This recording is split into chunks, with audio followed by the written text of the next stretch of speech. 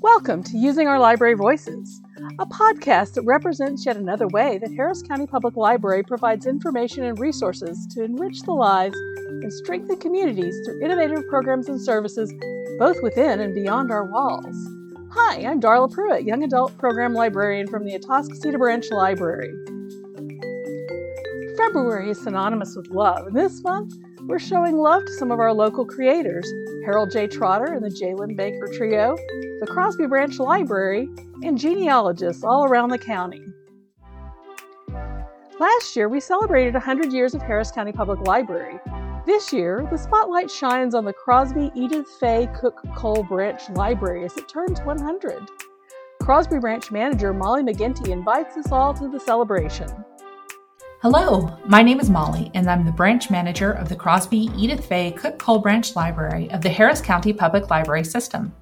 The Crosby Library has recently celebrated its 100th anniversary. On January 22, 1922, 87 books arrived at the Crosby Schoolhouse, and this was the first location of the Crosby Library. In the summer, the library was moved from the schoolhouse to the post office or to one of the local stores. The library remained using the schoolhouse until 1930, when a small building was donated. This building was 9 feet by 12 feet and had once been a gas station and hot dog stand. But with some hard work, elbow grease, paint, and a little carpentry, the library was moved into this new building. Several years later, the building was expanded to be 12 feet by 18 feet. This small building remained the library until 1956, when it was finally moved to a 240 square foot air-conditioned space on Avenue B in Crosby. The branch was able to hold more books, but it was not big enough for much else. All programs had to be held either outside, at a school, or at another location, such as a grocery store. The building was little more than a book stop. The library moved once again in 1980 to a rented space in a shopping center on Church Street. This library was big enough to hold programs and actually have people come into the library for events. Summer reading programs and story times were finally held in the library. But even in this new large space, it was clear that the library needed its own building, and it needed to be a building that would be large enough for it to grow for many years to come. In 1979, the Friends of the Library were organized, and they helped to raise money for this new library. The groundbreaking for the Crosby Library on Hare Road took place in 1986. The building would be over 10,000 square feet. It was completed and opened in October of 1987. More than 300 people attended the open house. Over the years, the library has continued to grow and change and meet the times. Most noticeably, the addition of many public computers that are free for anyone to use and have access to the internet. The Crosby Library has seen many visitors and performers enter its doors. Thousands of story times and children's programs have been held in the large meeting room. In 2016, the library was renamed from the Crosby Branch Library to the Crosby Edith Fay Cook Cole Branch Library in honor of a local historian who chronicled much of Crosby's history, including the library's history. There have been 16 branch managers that we are aware of from the last 100 years, although we don't know much about who managed the library in the 1920s and 1930s. These days, you can find all sorts of things going on at the Crosby Library. For children, you will find preschool story time, bilingual story time, coding, STEM, take and make crafts, and of course, lots of books and movies. We have book buddies, and in the summer, we have a large summer reading program. We have many early literacy initiatives going on to help children become better readers and better students. We have activities for teenagers and opportunities for them to perform service to the library. For adults, we have free Wi-Fi and free public computers for anyone to use. We offer printing and copying services. And if you're looking for something interesting to do, we have an art club, conversation class for people who are working to improve their English, ESL classes for people who are wanting to learn English, and if you need help on the computers, we now offer computer classes. There's always something fun going on at the Crosby Library. We have a rich, colorful history from the last 100 years, and now we're looking forward to the next 100 and serving the Crosby community. Stop by and say hello. As part of our African American History Month celebration, the J. Lynn Baker Trio will be performing at libraries around Harris County. Logan Tuttle chats with the trio about jazz, their inspirations, and life as a musician in Houston. For February, we're chatting with Houston creatives about the Houston art and performance scene. We thought it would be interesting for our listeners to get insight from local musicians. So thanks for joining our podcast to share about your creative process. Could you please tell us a little bit about your background and what you're doing now? Yeah, so my name is Nils Ardal. I'm a bass player, and I've lived in Houston for 7 years now. I originally grew up in Bismarck, North Dakota. My dad always had jazz music playing and everything, so I guess I got into that and started playing jazz music as well in high school and everything. Decided I wanted to major in music, so I auditioned at Rice for undergrad in classical bass and moved here for that. And then, so I play bass, a lot of different genres of music, I guess, classical and jazz being the main two. But Houston's a really good scene to kind of learn all these different styles. There's a little pocket of music scene and just about every style of music you can imagine there. You just kind of got to know where to look. So I'm Jalen Baker. I'm a vibraphonist from Houston. I guess I started playing in about the third grade. I went to McGregor Elementary, where when you're in the third grade, you pick an instrument or you sing. And I can't sing, so I picked an instrument. I picked drums, and then went to the Performing Arts High School here. And then from there, I studied jazz at Columbia College, Chicago. Went to Florida State University for my master's for 2 years. Right before the pandemic, I moved back to Houston, and I have been here since, so it's kind of still a little fresh for me being back home. It's been about 2 years. I've been playing and traveling with Nils and Gavin and just trying to make it happen. Hey, I'm Gavin Mulchan. I play drums. I've been playing since I was about 16. I went to Katy High School, and I guess I did percussion in middle school, and I was never super into it, but I found drum set when I was 16. I haven't really stopped since. And just been kind of freelancing around Houston since I graduated high school pretty much. And it's been nothing but great, nothing but positive things to say about Houston. Well, luckily that feeds into a couple of questions I'd like to ask. So what fostered y'all's passion for jazz and then brought you together to form this trio? For me, when I was in high school, I went to HSPVA here in Houston. I guess at the time when I was there, at least my first 2 or 3 years, I was primarily a classical percussionist, so playing more marimba and timpani and triangle, stuff like that. But most of my really good friends were in the jazz department, Paul Cornish, Jalen Archie, James Francis, guys who are still playing now, doing really great things. So I was around it so much, and having played it a little bit in middle school, and some family members of mine are jazz musicians, I always felt like a pretty strong attraction to it. So just kind of being surrounded by people who were constantly doing it and talking to it and showing me music, it kind of it grew on me, and I eventually chose to dive into it myself, and it's kind of just stuck since.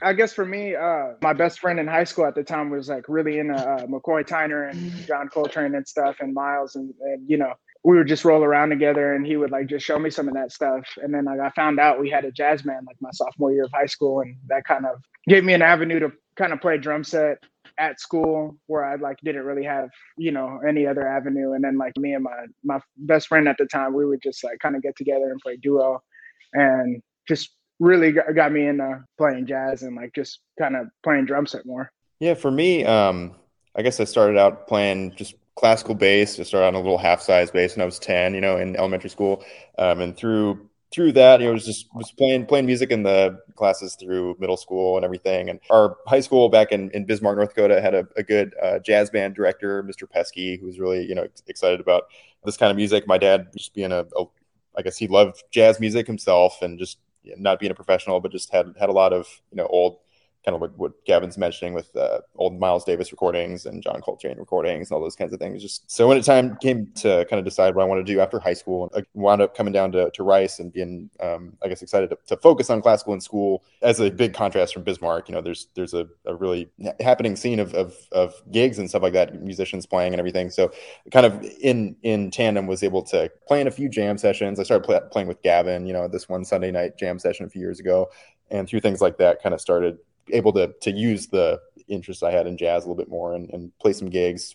Oh, that's so awesome. Thanks for all the insight. And I'm also from Houston, but it's really nice to hear about these different scenes that I like had no idea about. Like I went to the University of North Texas for my undergrad. So the jazz scene there is huge. They have a very prominent jazz department. So to go from there and then like come back home and like learn about all of this is like incredibly interesting. So thank you. Just to feed back into that too. So y'all definitely have to travel as musicians. So how does Houston's music scene compare to other cities that you've performed in? I'd say it's a little smaller. I guess Houston's the fourth largest city in the country. So compared to New York, Chicago, and LA, the scene is a little smaller, but the talent is still clearly comparable. It's just not as many musicians here. Other than that, it's like, I don't think over the last year or so, me and Gavin, I guess specifically, have jumped around a little and played in a bunch of different places. And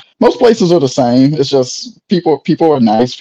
Most people listen to the same kind of stuff. The world is small now, so it's a lot of the time you kind of know these people before you even get there, even if you never met them in person. And there's great musicians everywhere, I guess is what I'm saying. And Houston doesn't have a shortage, and neither does any of those other places. Yeah, definitely agree with Jalen. Like it's a little smaller. Like I felt like I kind of met most people in town like after like a year or two of just like kind of gigging, but like everyone's been like really cool and super nice and very welcoming. Yeah, similar experience here. I guess in a way it's almost been to a benefit, having the smaller scene and there being kind of a community aspect. Like, so in a sense there's definitely upshots to being able to kind of get out there and people, welcoming you to a degree. You start going to some jam sessions, people see you a couple times and everything, and people are pretty nice in that regard. And the scene in Houston is cool in that way for sure. That's really interesting. So I guess y'all just like all met in multiple jam sessions is what I'm getting. I had just moved back to town, and I guess me and Gavin have a mutual friend, Corey, who I had met at somebody else's gig, I guess. And so me and Corey had played a couple times. And then Gavin, I think, and you could correct me, I'm not sure, I guess needed somebody to play a gig that Corey was also playing on. So kind of just texted me. I guess Corey gave Gavin my number and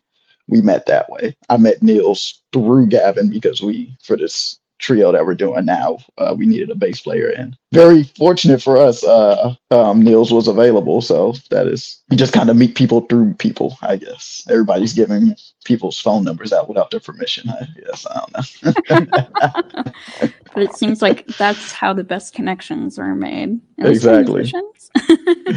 Exactly. So I know y'all are partnered with DeCamera, which is a Houston arts organization. Could you give us a little bit of insight about your partnership with them? It started around last June. They had hired me for a few things in 2020. Like I had a quartet play at the Menil, and then we did something else at the museum. And eventually, I think they saw an opportunity with a few of us being younger jazz musicians in town. They saw an opportunity to add a jazz portion of what they call their young artist program. They approached me and asked if I'd be interested in kind of helping them form like a trio or quartet or whatever. And I recommended Gavin, and I didn't know another bass player, so Gavin recommended Niels. So it all worked out, and we've been able to get this going. And I guess we're their inaugural class of the jazz sector of the young artists program. Okay, so y'all are like the first jazz group with DeCamera. Yep. Wow, how's that been?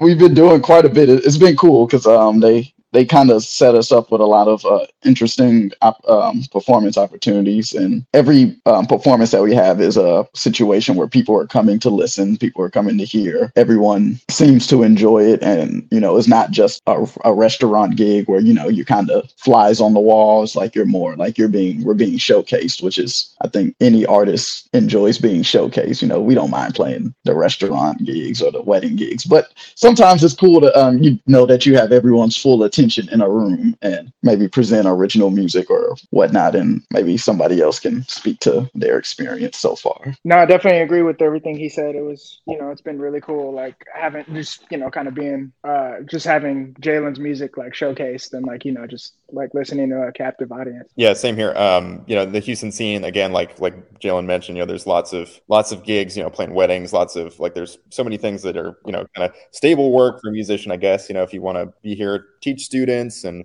play those kinds of gigs and stuff stuff. There's a lot of that going on, but there's not a lot for like, you know, ticketed jazz clubs and those kinds of things. Like that's the one thing that can be kind of tricky to get that kind of concert venue, you know, or let alone, you know, someone to bring an audience to the door and stuff, so you can you know, showcase some original musics or arrangements, you know, like stuff that Jalen's been doing. It's been really fun to do that kind of stuff. There's just not as many opportunities to do that specific side of the music we do in town, so it's been really fun to play with the camera for that reason, for sure. It's so interesting to hear about that. It definitely has a lot of potential for jazz musicians, and it is great that the camera is acknowledging that and utilizing y'all. That's really cool.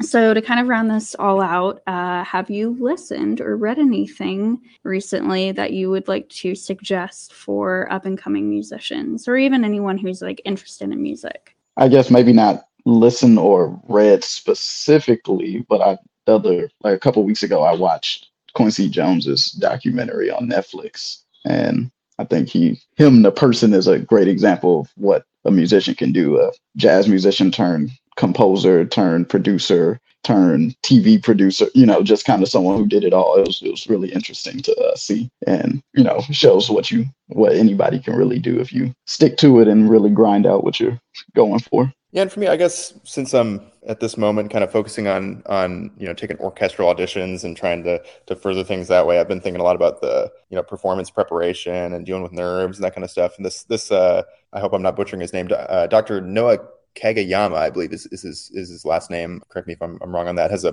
blog called The Bulletproof Musician, which is online. You can find that stuff, and it's got all kinds of articles about just how to improve your game and kind of work on the kind of artificial aspects of performance and stuff, and shoring your preparation up when you know that you're going to be playing something in a setting that makes you nervous, like an audition or playing for a colleague or a teacher or something like that. That kind of stuff has been something I've been reading up on, I guess, a little bit. So The Bulletproof Musician is a really good blog if anybody out there is interested in learning more about music and preparation, that kind of thing. Any other performances outside of your partnership with Harris County? Anything else that you have going on? Just to add because Gavin's like insanely humble. So Gavin plays like 5 or 6 days a week, specifically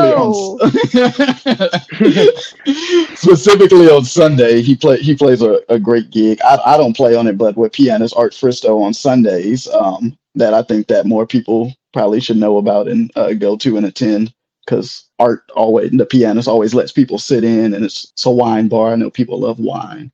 I enjoy it. I usually go hang out every weekend when I can. Don't let his nonchalant demeanor fool you. This man is working incredibly hard. Yeah, that spot's actually been cool. Nels did the gig a couple of times. It's a wine bar on the east end of town off of Harrisburg. It's called How to Survive on Land and Sea. And we play every Sunday, 8 to 11. I know the name's a mouthful, but it's a really cool spot. Oh, I'm stoked. I've been wanting to find like a good jazz bar since I moved back to Houston. So very excited. Yeah, no, definitely. It's a really cool spot. And like, I love playing there. Like the band's like usually like really solid.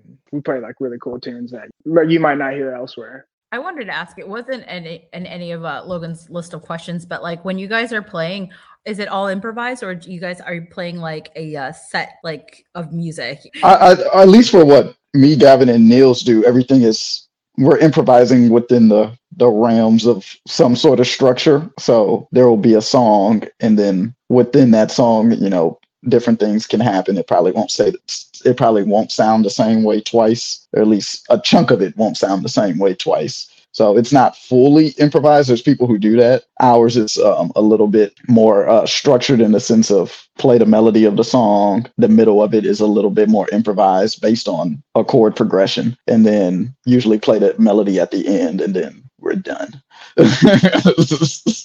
One more question that I think is just kind of like a fun question. If you could switch instruments, like if there were a different instrument that you wanted to focus on, what would it be and why? Bass, for sure. Electric bass. I don't know. It's just something about that instrument. It just seems cool to me. And it's on most of my favorite music. Like my mom used to play so much Earth, Wind and Fire and like just Motown recordings and whatnot. And if you put that music on like some good speakers, it's like nothing but bass. So that would be it for me. Man, I was gonna say the same thing. Probably electric bass. Like I find myself like whenever I like listen to music, like I'm like really like keying into like, you know, what the bass player is doing. And just I think the relationship between drums and bass is just like a very important one. I'm sure Nils would attest. And like the more like the older I get and like, you know, trying to expand my ears, like I try and like, you know, strengthen that relationship with the bass player. So like I'm always just trying to check out more of that. So I think that would be the most honest answer. Couldn't agree more about the relationship between the drummer and the bass player, like having just like a solid rhythm section. Like, but I don't know, I'd either be tempted to say either drums or piano. So either drums or piano, I would say for me. All right, awesome. I think that wraps it up for us. Thanks for coming out. I really appreciate y'all taking the time to talk with us. This was an incredibly fun interview. Oh, thanks for having us. Yeah, thanks for having us. Houston has a rich theatrical tradition, and creators have flocked to Houston from all over the country to become part of it. Harold J. Trotter is one such creator. Performer, writer, director, he discusses all these roles with Jennifer Finch. Hello, my name is Jennifer Finch, the branch manager of the Spring Branch Memorial Library. Today we are holding an interview with Harold J. Trotter, the Chief Creative Director of 1989 Dreams Productions. He studied music performance and theater at Grambling University and works as an actor, playwright, director, and clinician. Thank you for joining us today, Harold. Good morning. All right. Well, I am so happy to have you here. We're here at Using Our Library Voices. We're working on highlighting different creators here in the Houston area. But I wanted to ask you, what got you started in performing arts? Okay, so I've been probably performing my whole life, right? I always remember the earliest story of my sister. Me and my sister are 10 years apart, and she was having like her Sweet 16 party. And I remember busting in the room and like impersonating Michael Jackson.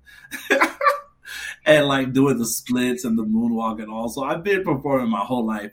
But I think the most important part of like childhood that made me want to be a performer was this movie called Sister Act 2. You familiar with it? Very familiar. Okay. So if you remember, Sister Mary Clarence, who was played by Whoopi Goldberg, she was telling a young Lauryn Hill in the movie, if when you wake up in the morning, all you think about being is a singer, then you already are a singer.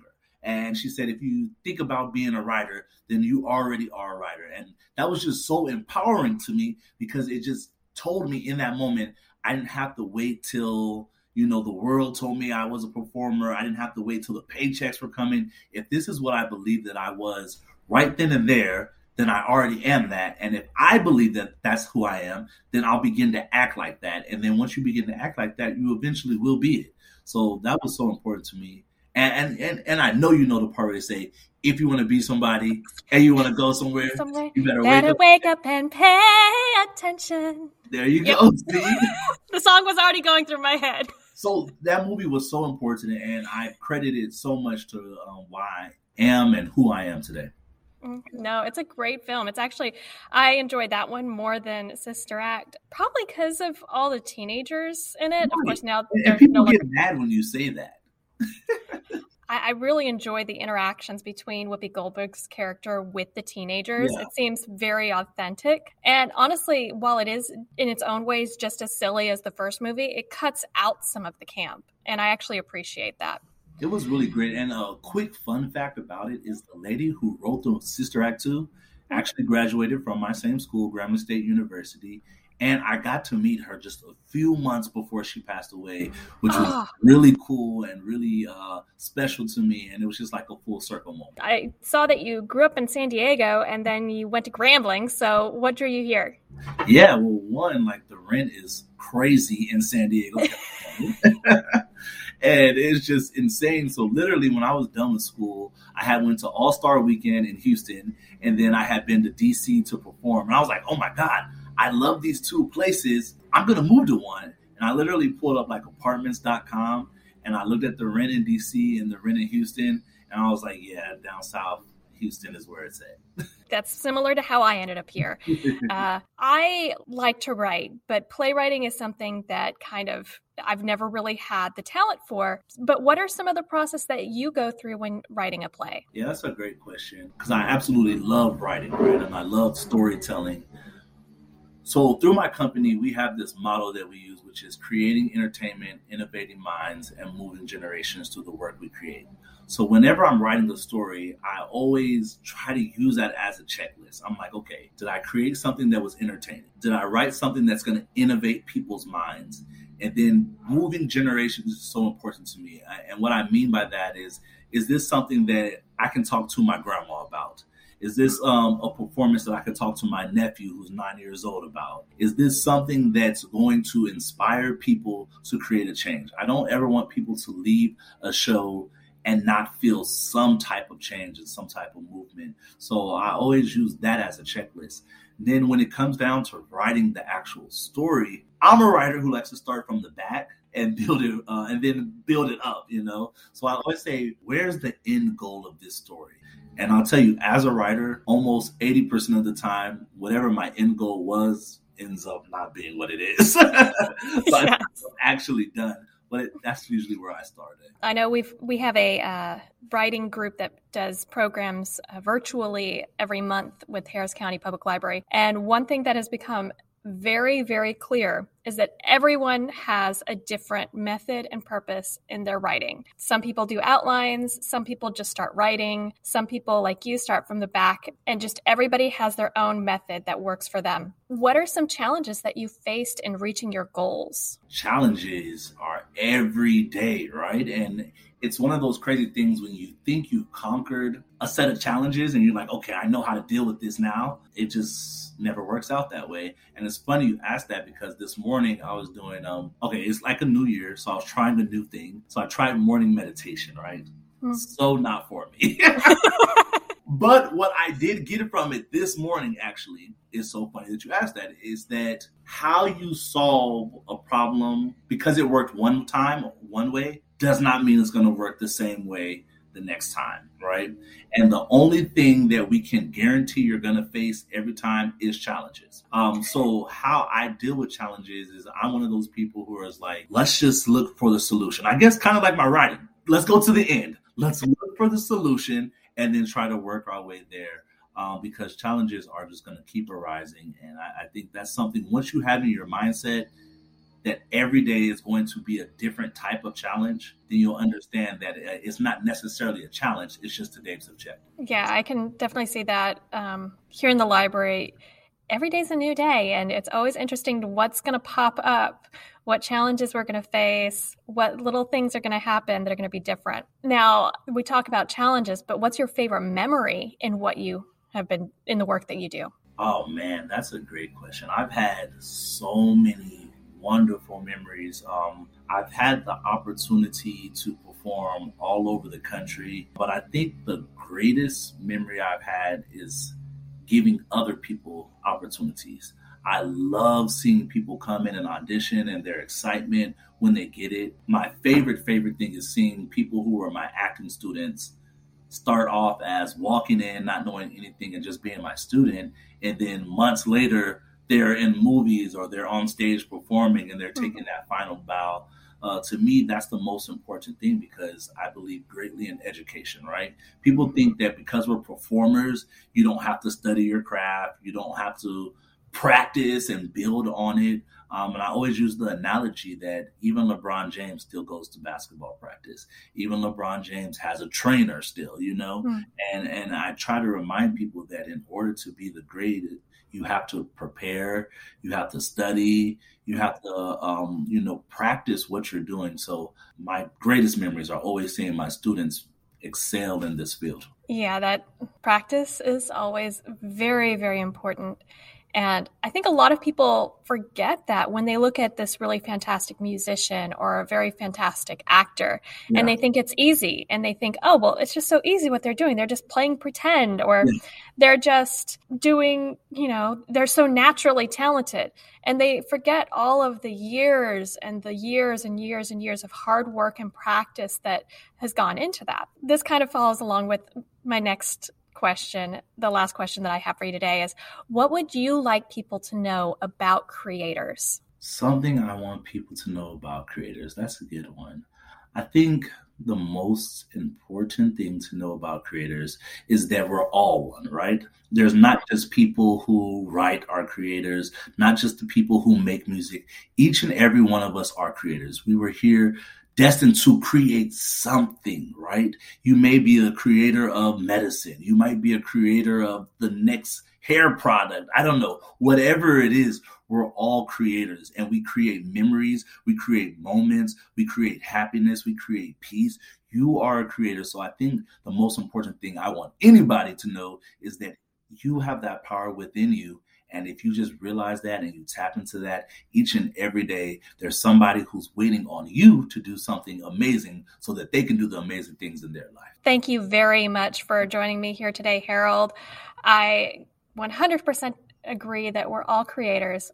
And in a way, we're all storytellers, because who hasn't told a story about their family to someone else? And I think if everybody just remembers everybody's a storyteller, everybody's a creator, I think they might, have a little bit more understanding.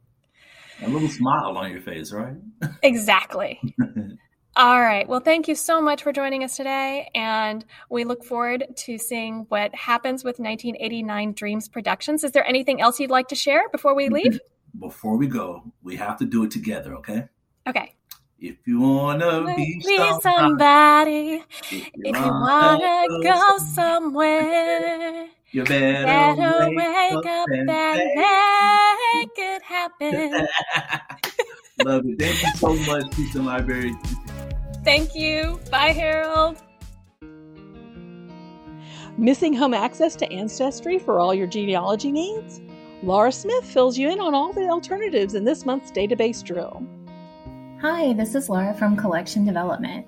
Today's database drill is for the genealogy fans out there. Back in early 2020, at the beginning of the pandemic, ProQuest granted temporary remote access to Ancestry Library Edition, a resource that usually requires you to be at one of our branches to use. We are extremely grateful that they made this decision, but many of you have probably already realized that remote access ended effective December 31st of 2021. While we wholeheartedly welcome everyone back to our branches, we also realize that when the bug to research hits you after hours, you might need access to some resources available to you from home. Let me share a few resources that I hope you're going to find helpful. One of the first resources I'll mention is Heritage Quest, because it offers some of the same basic collections that Ancestry offers, like U.S. Census records, city directories, and more. Family Search is another free resource that allows you to search millions of digitized records from around the world. Just create a free account and start searching. They also offer a lot of educational resources and classes to help you grow your genealogy research skills.